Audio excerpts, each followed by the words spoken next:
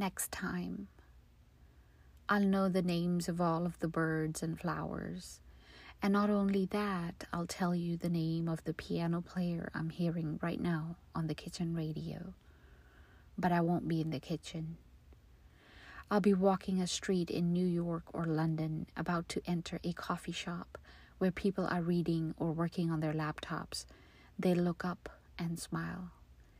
Next time, I won't waste my heart on anger. I won't care about being right.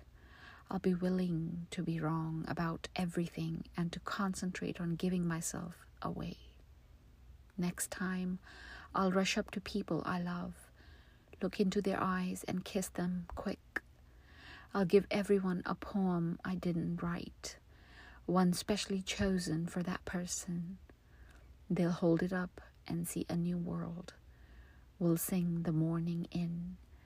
And I will keep in touch with friends, writing long letters when I wake from a dream where they appear on the Orient Express.